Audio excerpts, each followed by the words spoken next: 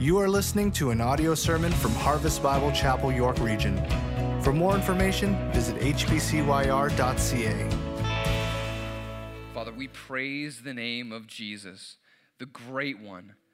There is no other name under heaven given among men by which we are saved. Jesus became obedient to the point of death, even death on a cross. And now you, Father, have highly exalted him with a name that is above every name, so that at the name of Jesus, every knee shall bow and every tongue confess to the glory of God. Father, thank you. Thank you that we today can celebrate the name of Jesus and the offering of Jesus with his own life so that we can be saved and know you.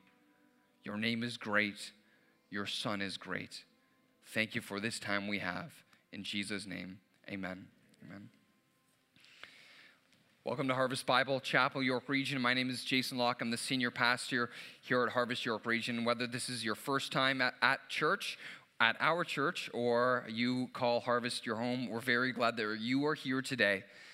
Easter is the most important event on the calendar year for the Christian. It is a time where we remember the significance of the death of Christ and celebrate his resurrection. And this April at our church, we've been looking at the Easter story through the eyes of a skeptical man, a man named Pontius Pilate. Pilate was the political figure who authorized Jesus to be executed by death on a cross. And when Pilate first met Jesus, he actually just dismissed him outright, but eventually started to get really conflicted and wonder if this man was really all that he said he was. And his attitude towards Jesus has allowed us to look at cultural attitudes that much of our society has towards Jesus, skeptical questions that people have. We've asked questions like, is Christianity even relevant anymore? Wasn't Jesus just a good moral teacher? And today, we're going to go back into the Easter story through the eyes of Pontius Pilate and be able to ask another important question today that I believe God's word will answer for us. My Bible's open to John chapter 19, verse 16 to 23. This is the story that we're considering today. John chapter 19, verse 16 says, "So he delivered him over to them to be crucified. So they took Jesus, and he went out bearing his own cross to the place called the place of the skull, which in Aramaic is called Golgotha. There they crucified him, and with him 2 others, one on each side, and Jesus between them. Pilate also wrote an inscription and put it on the cross. It read, 'Jesus of Nazareth, the King of the Jews.' Many of the Jews read this inscription, for the place where Jesus was crucified was near the city, and it was written in Aramaic, in Latin, and in Greek. So the chief priests of the Jews said to Pilate, 'Do not write the King of the Jews, but rather, this man said, I am the King of the Jews.' Pilate answered, 'What I have written, I have written.' Then down in verse 30, when Jesus had received the sour wine, he said, 'It is finished.' And he bowed his head and gave up his spirit." When I was in university, I did a lot of road tripping. Home was Stouffville, Ontario, but school was Lynchburg, Virginia. And to travel to Lynchburg, Virginia and back for holidays, I had to drive about 1,200 kilometers around 8 times a year. And when you road trip around the continental U.S. like I did, you get to see a lot of unique bumper stickers. I saw all kinds of them. Political campaign bumper stickers, environmental activism bumper stickers, my student is on the honor roll bumper stickers, my truck is better than your truck bumper stickers, and not a few different types of religious bumper stickers. One of them I saw a lot, you may be familiar with. It's on the screen. This is the Coexist bumper sticker. It's very popular if you do road tripping. It got really popular up to the early 2000s, but then it really took off when the band U2 used it as the focal point of their world tour in 2005. And this bumper sticker has come to symbolize an attitude that a pluralistic society like ours has towards religious tolerance, that can't we just treat everybody equally? That's the question that we hope to answer today. That's the question that's behind this bumper sticker. Aren't all religions basically the same anyway. And I believe that we're going to be able to find an answer from God's word through this story of Jesus' crucifixion. You may not know a lot about Jesus, but the basics is that Jesus Christ was a traveling preacher who went around the regions of Judea and Galilee during the first century, preaching a message of the kingdom of God. And the established religious leaders of that time got really envious of Jesus because of his popularity. And they were so envious that they conspired to kill him. But during the time in the first century, Israel, the Jewish nation, was an occupied state. It was an occupied state under Roman control. And so the Jews conspired with the Roman representative in Judea, Pontius Pilate, trying to get Pilate to put Jesus to death. So first they tried to say that Jesus was guilty of a political crime. They said, he's claiming to be a king. He's claiming to be the king of the Jews, and if he is a king, then he's a threat to Roman occupation, and you need to put him down. Pilate didn't really buy that. But then they said that he was guilty of a religious crime. They said, he is fraudulently claiming to be God himself. You need to put him down. That actually spooked Pilate. It spooked him, but he didn't want to kill Jesus. He wanted to release Jesus. But Pilate is a morally ambiguous political figure. And he made a lot of compromises throughout the trial of Jesus to try and appease the Jews.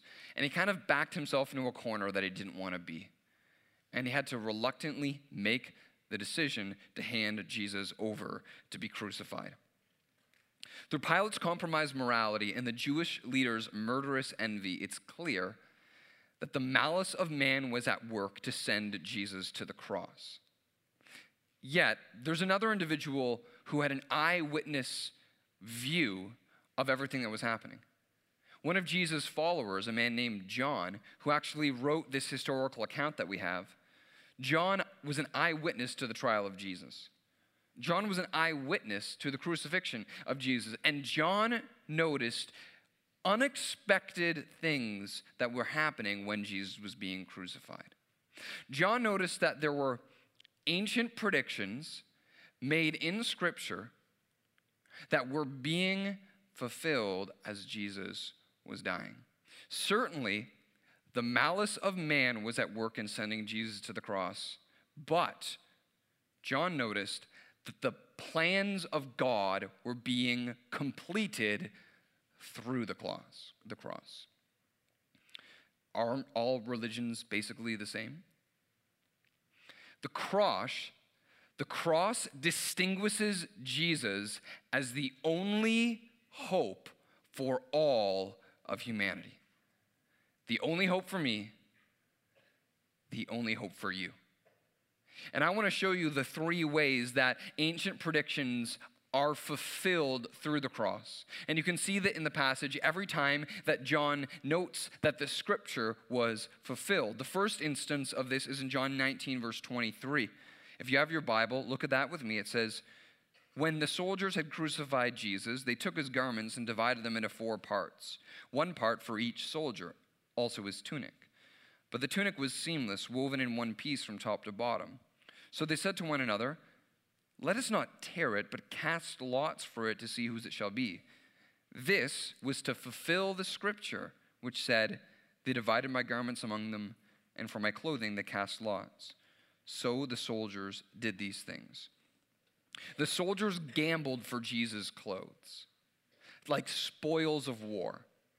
And John remembers the ancient predictions made in Psalm 22 and in Psalm 69.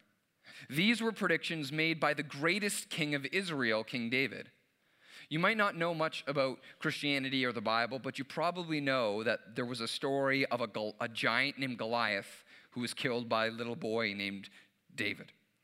David was the greatest king of Israel, but he predicted that an even greater king would come after him. Yet when he came, he predicted that he would be rejected and ridiculed, even that the people that hated him would gamble for his clothes.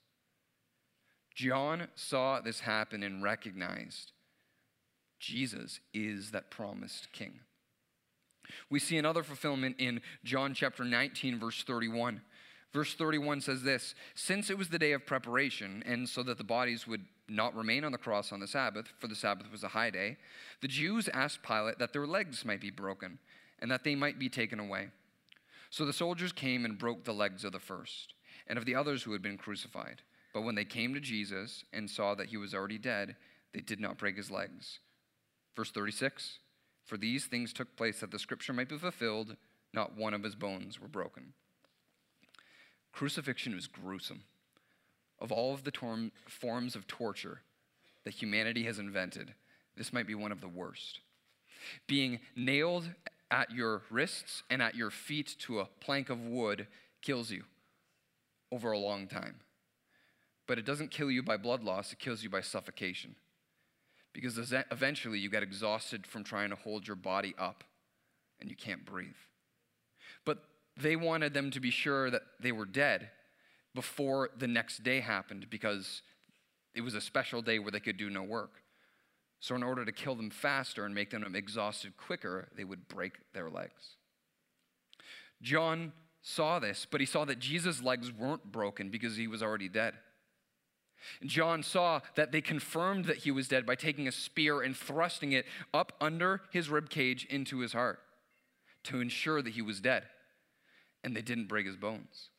And John remembers the ancient requirement of the law in Exodus chapter 12, verse 46.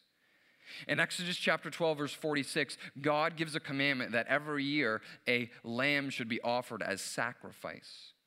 It should be killed for the sins of the people to be forgiven. But it was required of the law that the bones of that animal should not be broken, that the bones of the lamb should be intact. Before Jesus' 3-year preaching tour, a unique man of God saw Jesus, pointed at him, and said, "Behold, the Lamb of God that takes away the sins of the world." John saw that Jesus was killed, but his bones weren't broken, and recognized not only is he king, but he is also the promised Savior who was given as a sacrifice so that we could be forgiven for our sins once for all. And then finally, in chapter 19, verse 34, we see a third fulfillment. Chapter 19, verse 34 says, "One of the soldiers pierced his side with a spear, and at once there came out blood and water. He who saw it bore witness. His testimony is true, and he knows he is telling the truth, that you also may believe." Verse 37, "And again another scripture said, they will look on him whom they have pierced." When John sees the soldiers thrust the spear into Jesus' side, he remembers the ancient prediction in Zechariah 12, verse 10. In this prediction, God himself promises that God would come from heaven to earth to be with man and restore his people to a relationship with himself. But that when he came, his own people would reject him and ridicule him, even to the point of afflicting him and piercing him. John sees Jesus first have his clothes gambled for, and he says, "This is the king." He sees that his bones weren't broken and recognizes this is the Savior. He sees that he was pierced and recognizes this is the promised Son of God himself that came to be with us. Certainly, the malice of man was at work to send Jesus to the cross, but the plans of God were completed. And the cross distinguishes Jesus as the only hope for all of humanity. Now, I'll readily admit these concepts are religious, abstract, and might be a little unfamiliar to you if you're not aware of Christianity or the Bible. This idea of like a promised king and a savior who would die once for all and God with us might sound like foreign language to you, and you may have even glossed over as we were talking about this. I've done a little traveling overseas in countries where English isn't the first language, and I find that like maybe I'd say ignorant Westerners like me, sometimes when they're going to a place where English isn't the spoken language, still some reason think that people can understand what they're saying. But if they don't understand what I'm saying, if I just speak a little slower and speak a little louder, they'll get it. You know, maybe you went traveling one time, or if we went traveling one time when we got lost but wanted a meal, and we would go to a local and ask them, hey, do you know where there's a McDonald's close by? Huh? Do you know where McDonald's? Okay, that doesn't help at all. And listen, I get it. These religious concepts might seem so foreign to you that it's like we're speaking another language. And you might, as a non-Christian or a curious skeptic, be asking yourself, king? We don't need a king. We govern ourselves. We don't need a savior. Any problem that humanity comes across, we can solve by our own ingenuity. We don't need a God. We are our own measure for what it means to be human. Well, take away the titles. Forget the titles, King, Savior, God, and just think about what would come as a result of those roles actually being established. Imagine if there was actually a righteous and just king who came. You might not think that we need a king, but I see a world that is longing for true justice. And I see a world that has no government that can accurately and adequately treat all people fairly and equally. You might not think that we need a savior, but I see a world that is broken and suffering and in bondage.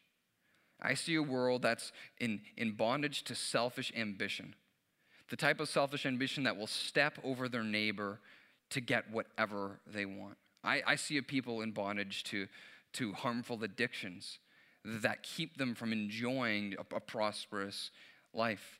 I see conflict that we inflict on ourselves that we need to be freed from. You might not think that we need a God, but I see a world and I see a generation that maybe more than any generation that's come recently is lost and confused, grasping to find any sense of purpose or peace or joy, but can't find any of it. These are the things that the hope of the cross alone offers. The cross distinguishes Jesus as the only hope for all of humanity, because you see the problems that are in the world, all of the injustice that happens, all of the suffering and bondage that exists, and all of the confusion is a result of sin. The scripture says that all of these things are a result of our own collective decision, deliberate or subconscious, to reject God as being the one whom we follow. Now, there are other worldviews and other religions that offer some kind of a solution.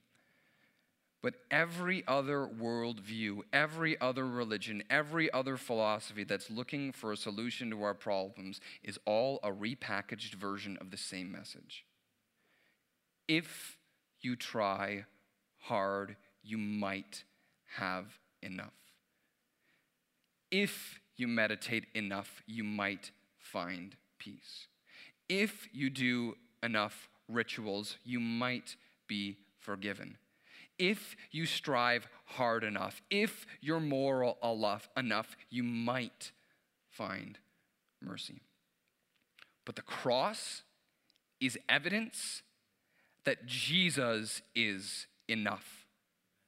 Because there's nothing that we can do to reunite us back to God. The solution that we need to see the suffering of the world alleviated is only in God himself. By rejecting God, we rejected life and followed a path of death.